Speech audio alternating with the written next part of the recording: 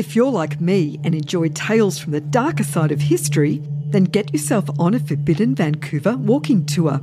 Your guide will share tales of mobsters, riots, corruption, bootlegging, hidden treasure and unsolved murder as you explore Vancouver's most interesting nooks. From the backstreets and alleyways of Victorian Gastown to the forested trails of Stanley Park. Forbidden Vancouver's had over 1,500 five-star reviews on TripAdvisor and are winners of the prestigious City of Vancouver Heritage Medal of Honour. Book tickets at forbiddenvancouver.com and save 15% on your booking using the code COLDCASE. This is Cold Case Canada, the murder of Evelyn Roche. Evelyn was murdered on the way home from the bus, just 2 blocks from her East Vancouver home. It's a case that really haunted me. All the newspaper stories said was that she was a 39-year-old widow with 2 young teenagers and that she'd recently remarried. I wanted to know what had happened to her 2 children, how their lives had turned out. Cold Case Canada is an independently produced true crime podcast hosted by Eve Lazarus, a reporter and author based in Vancouver, British Columbia. Vancouver of the 1950s was still a small town in many respects. People didn't lock their doors and they knew their neighbours. It was the decade of the first Corvette and the 1957 Chevy. And because television was still a novelty, people were staying home on Saturday nights. They were watching Father Knows Best, Leave It to Beaver, Hockey Night in Canada, or maybe Front Page Challenge. When I was writing my book Cold Case Vancouver, people would often say to me that Vancouver was so much safer in the good old days. Well, it wasn't. Vancouver had a violent streak and a string of sexual predators. The city was a particularly dangerous place for children, immigrants, gay men, and women. Women in particular had been given a taste of independence and access to decent jobs during the war years. Earlier in the decade, a man dubbed the Love Bandit by the press had terrorised women in Vancouver for 4 years by stalking them, cutting their telephone wires, breaking into their homes and kissing them. By the time the ex-policeman was caught, he'd attacked 30 women. In 1955, the first year that the Vancouver Police Department recorded sexual assaults separately in the annual report, 17 rapes were reported and 7 men were arrested and charged. The rapists received a total of 21.5 years in prison and 10 lashes each. The following year there were 25 rapes reported and another 7 were attempted. Between December 1957 and February 1959, a man known as the Point Grey molester broke into the bedrooms of 17 women in the middle of the night, shone a flashlight into their faces, and while threatening the women with a sheath knife, forced them to strip. While he never raped them, he made them perform various sexual acts. The women described him as young and inexperienced, and part of his signature was to unscrew the light bulb and plunge the room into darkness. Barry McLintock neglected to wear gloves and was eventually arrested after police lifted fingerprints from a bulb and scored a hit when the youth was caught robbing a bus driver. But it wasn't until the murder of Evelyn Roche on April 3, 1958, that the women of Vancouver really knew true fear. Chief Constable George Archer warned the city that a sex fiend was on the loose and he would murder again. The chief warned women not to go out alone at night. A Vancouver Sun article reported, Chief Constable George Archer warned today that Miss Evelyn Roche was murdered by a sex fiend who could strike again at any time. He urged that women who go out at night travel in pairs or arrange to be met by a male escort. The chief also urged citizens to lock basement doors, lock doors to apartments or suites, use door chains, pull blinds when preparing to retire. If attacked, scream loud and long, call police immediately. Miss Roche, mother of 2 children, was stabbed to death within a block of her home at 2595 East 6th, and her body left in a back lane. Her underclothing was torn. Police believe she was dragged into the lane by her attacker, who went into a frenzy when she resisted him and stabbed and slashed her repeatedly. There has been no response to the $1,000 reward offered by the police commission, and detectives have exhausted all leads so far. All of this was of little comfort to the family of Evelyn Roche. Evelyn was born in Nelson, BC, and moved to Vancouver in the early 1940s. Her husband died in a construction site accident, leaving her to raise their 2 children, Sharon and Frank. Evelyn was a hairdresser by trade and entrepreneurial by nature. The family lived near Hornby and Davey Streets in downtown Vancouver, and Evelyn and her best friend Helen Olson ran a small cafe nearby. Sadly, Evelyn's daughter Sharon died in 2017, but with the permission of her brother Frank, I'll be playing clips from the interview that we did in 2014. At that time, Sharon told me that it was a sketchy area where they lived. She remembers one character they just called Red because of his red hair, but she later found out that his real name was Frederick Ducharme. Ducharme was a particularly nasty piece of work. He was convicted of murdering Blanche Fisher, a 45-year-old dress fitter at Woodward's department store in 1949. He was hanged the following year. Evelyn and Helen sold the cafe and opened a variety store on Oak Street, and the women bought a rooming house on Commercial Drive and East 11th Avenue. They rented rooms to friends, and Evelyn had taken pity on an old man who'd been gassed in the Boer War, and she set him up in a room, and she used to cook for him. Sharon was just 17 when her mother was murdered. Can you tell me a bit about her? Oh, my God. I could tell you a lot about her. She was a single mom for a lot of years because our dad, my biological father, worked out of town, and he was an alcoholic and a very abusive man. He's a very jealous person, and he beat her. He beat us kids. Everybody loved her. She had such a good sense of humor. She had a very dry, wry way about her, but funny. Good mom, good cook. She was just a good person.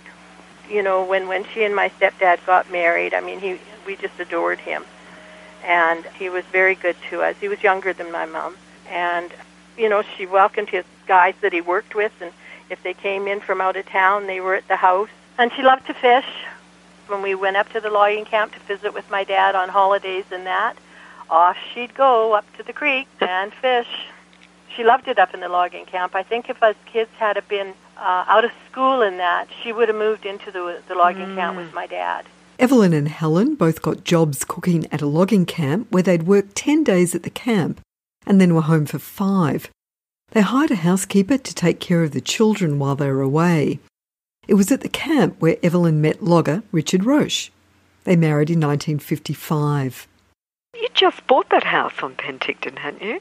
Yeah, we hadn't been in it for very long at all. That was the sad part because it was a very nice home. It was in a good neighborhood. It was just up from Vancouver Tech where we went to school, and it was a really lovely house. And my mom she was just thrilled because it was, you know, fancy compared to what we had before. Just a lovely house. She thought she died and gone to heaven. In 1958, Evelyn and Richard decided to buy a place of their own in the Hastings Sunrise neighbourhood of Vancouver.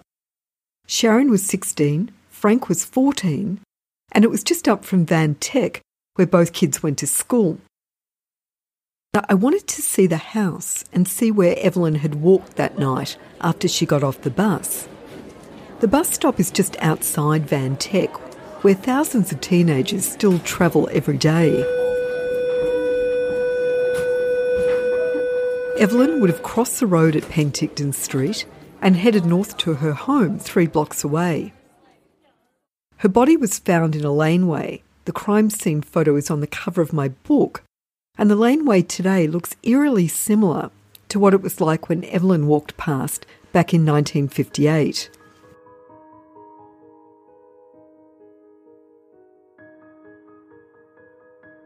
On the night before Good Friday, the Roches' realtor dropped by with some papers to sign, and they had a celebratory drink to toast the new house. Since Richard couldn't come home for Easter, Evelyn decided to take the bus to the liquor store downtown, where she could send him a bottle of Irish whiskey. She asked the kids if they wanted to go with her, but they wanted to watch a television show called Oh, Susanna and said no. She had gone that night because it was a holiday and sent some alcohol up to my dad because they don't get it up in the logging camps because you weren't allowed to send it through the mail yourself. So that's the reason where she went to that night. But she had bought, I guess, a bottle to bring home. And she had grapes, apparently. Yes. Those were my last words to my mother. Oh, my God. Mom, don't forget the grape. Because she asked if we wanted to go with her, and we didn't. We wanted to stay home. So she said, okay, then. And I said, when I was watching her walk down to catch the bus, I said, don't forget the grapes. And those were the last words. Evelyn was an attractive 39-year-old woman who stood 5 feet 6 inches tall, had brown eyes, dark brown hair, and a Roman nose. On the night of her murder, she was smartly dressed in a skirt matched with a blue and green blouse and a green sweater and black high-heeled shoes. Because it was cold, she was wearing her navy blue coat and red gloves. Evelyn left the house at 8 p.m. and caught the bus to Commercial Drive, stopping at Louis' grocery store to buy Sharon's grapes. She transferred to a downtown bus, went to the liquor store on West Pender, where she bought 2 bottles of whiskey, one that she sent to Richard and another to take home. A bus driver who recognised her picture in the newspaper told police that she left his bus at Broadway and Penticton Streets around 10:20 p.m. The driver remembered a man also getting off at that stop. Detectives believed that Evelyn was walking down Penticton Street when she was grabbed and dragged into a lane just 2 blocks from her house.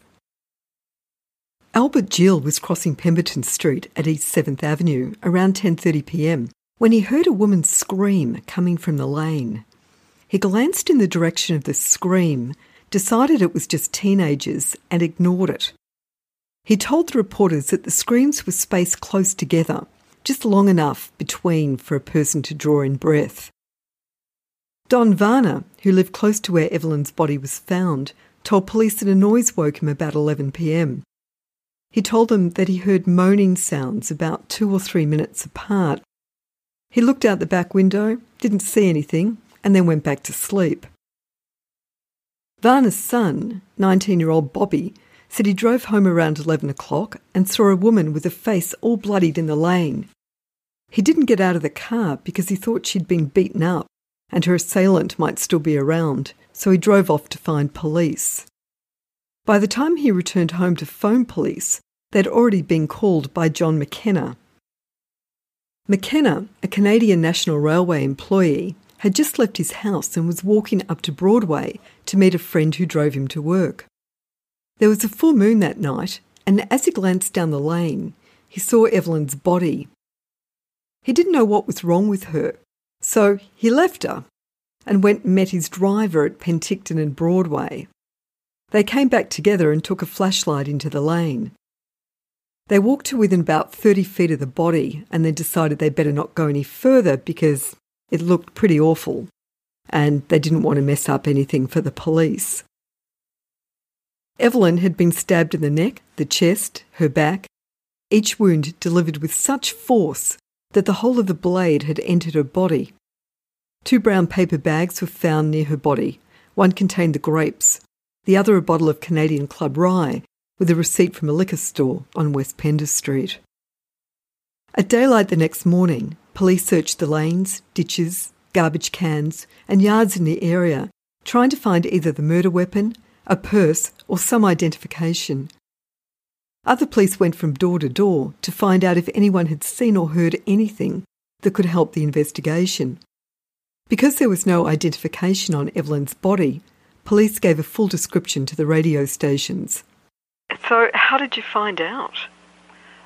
It was a very strange night. I expected her home. She didn't come home, and I was up all night. I just had I had this awful, awful feeling. I sometimes get these things. Don't ask me why, but I do. And I said to my brother, "This Mom's not home yet." And I heard on the radio that a body had been found, and I just phoned the police station and I said, "I think that's my mom." And I phoned my Auntie Helen and I said, And my Auntie Helen said, no, she's not here. And I said, well, Mom didn't come home last night, and they found somebody. So it was my Auntie Helen and her husband that identified her. Several hours later that day, 10-year-old Peter Brookfield was visiting the Varners with his family, and he started to explore the neighbourhood. He found Evelyn's black cloth purse in a garbage can a block away from the murder site. Inside was $27, her identification, and a hanky.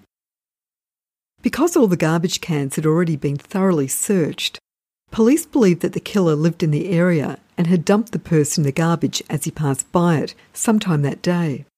They began a background check into all males living within a 10-block radius of the murder. Robbery was quickly ruled out, and while Evelyn had not been raped, police determined that the assault was sexually motivated. Police told reporters, "We believe there was a man looking for a woman, any woman, and the victim happened to come along.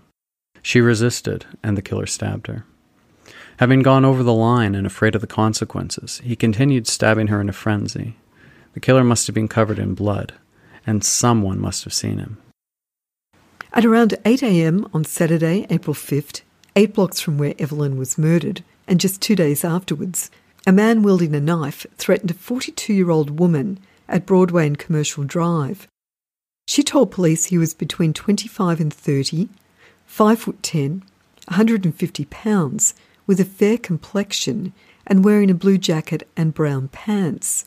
She said he stopped her and he showed her a stag-handled knife which he held in one hand while rubbing the blade in a threatening manner with his other hand. It was the only lead the police had, and while 3 men were taken in for questioning, none of the men were arrested. By the end of the year, police had drawn a blank. In the 1958 Vancouver Police Department annual report, Chief George Archer wrote, "Every known sex offender in the city and surrounding areas has been questioned, and the questioning of residents in the area has been pursued endlessly. Hundreds of letters have been followed up for the slightest clue, but at the time of this report, no one has been connected with this crime. The case is still an open file, and work is continuing, running down leads and interviewing persons." Not only did Frank and Sharon lose their mother, they were hounded by media and the public. Jack Webster, a well-known radio personality, emphasised her drinking that afternoon and suggested that she was out gallivanting around and that in some way the murder was her own fault. You know, newspapers, they embellished the bad stuff. There was a time lapse. Where was she? What was she doing? Was she drunk when she left? And this kind of stuff. We were hounded, too. I mean, they would sit outside our house, even years ago. Really? Oh, yeah. They sat outside our house and tried to take pictures and that. And when my aunt and uncle, when they came back from identifying my mom, they were out there trying to take pictures and that. Yeah, sometimes they're kind of ghoulish. Well, I made a big deal about the 2 drinks. Well, I don't even think it was probably 2 drinks. You know, we'd moved and everybody was happy, and it was just like welcome in kind of thing. And my mom knew the real estate people. Shortly after his wife's murder, Richard adopted Frank and Sharon. He kept the family in the house and hired a housekeeper to take care of the kids while he was away at work. Frank eventually joined his stepfather as a logger, and Sharon married and moved out in 1961. In 1985, after a story appeared about Evelyn's murder in the West End newspaper, a resident of the 2600 block on East 8th Avenue told police that he'd found a rusted switchblade with a bone handle on the overhang of his rear garage roof. The knife had only minor weathering due to exposure, but it couldn't be determined if it was the actual murder weapon. Evelyn's case has not been reopened, to Sharon and Frank's knowledge, but in 2008, 50 years after their mother's murder, Sharon received a phone call from the Vancouver Police Department. They told her that they wanted to return her mother's wedding ring, found on her body the night of her death, and they'd like to give her back the bottle of Irish whiskey. When it was the 50-year anniversary, the police had gotten back in touch with us, and a couple of the guys were working on cold cases, and so we were able to get back a couple of things that my mom had died with. There was a bottle of rye in a bag, and the policeman said, it's over 50 years old now, and I said, well, you and the fellas have a drink. If you're enjoying Cold Case Canada, why not buy Eve a coffee? Go to evelazarus.com. Thanks so much for listening. This podcast on the 1958 murder of Evelyn Roche is based on a chapter from my book, Cold Case Vancouver, as well as interviews with Evelyn's children, Sharon and Frank, who were just teenagers at the time of her murder. And thanks so much to everyone who took the time to drop a review or a 5-star rating on Apple this week. It's really great to get the encouragement, but good reviews also help the podcast to get out to more people. And you can also visit my website, which is at evelazarus.com, for more information on my books and podcasts. And if you'd like to join in the conversation about this and other murders, check out my Facebook group page, Cold Case Canada.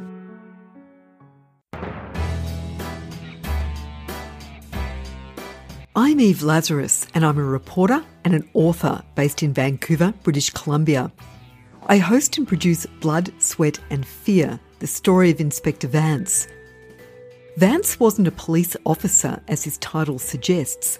He was the first forensic scientist to work for a police department in Canada, and certainly the first to carry a badge and a gun. Vance was so good that he was known as the Sherlock Holmes of Canada, and his forensic skills were so advanced that in 1934 there were 7 attempts on his life by criminals afraid to go up against him in court. Each episode follows a different major crime that Vance helped to solve. You can find Blood, Sweat and Fear on Apple, Podbean or your favourite podcatcher.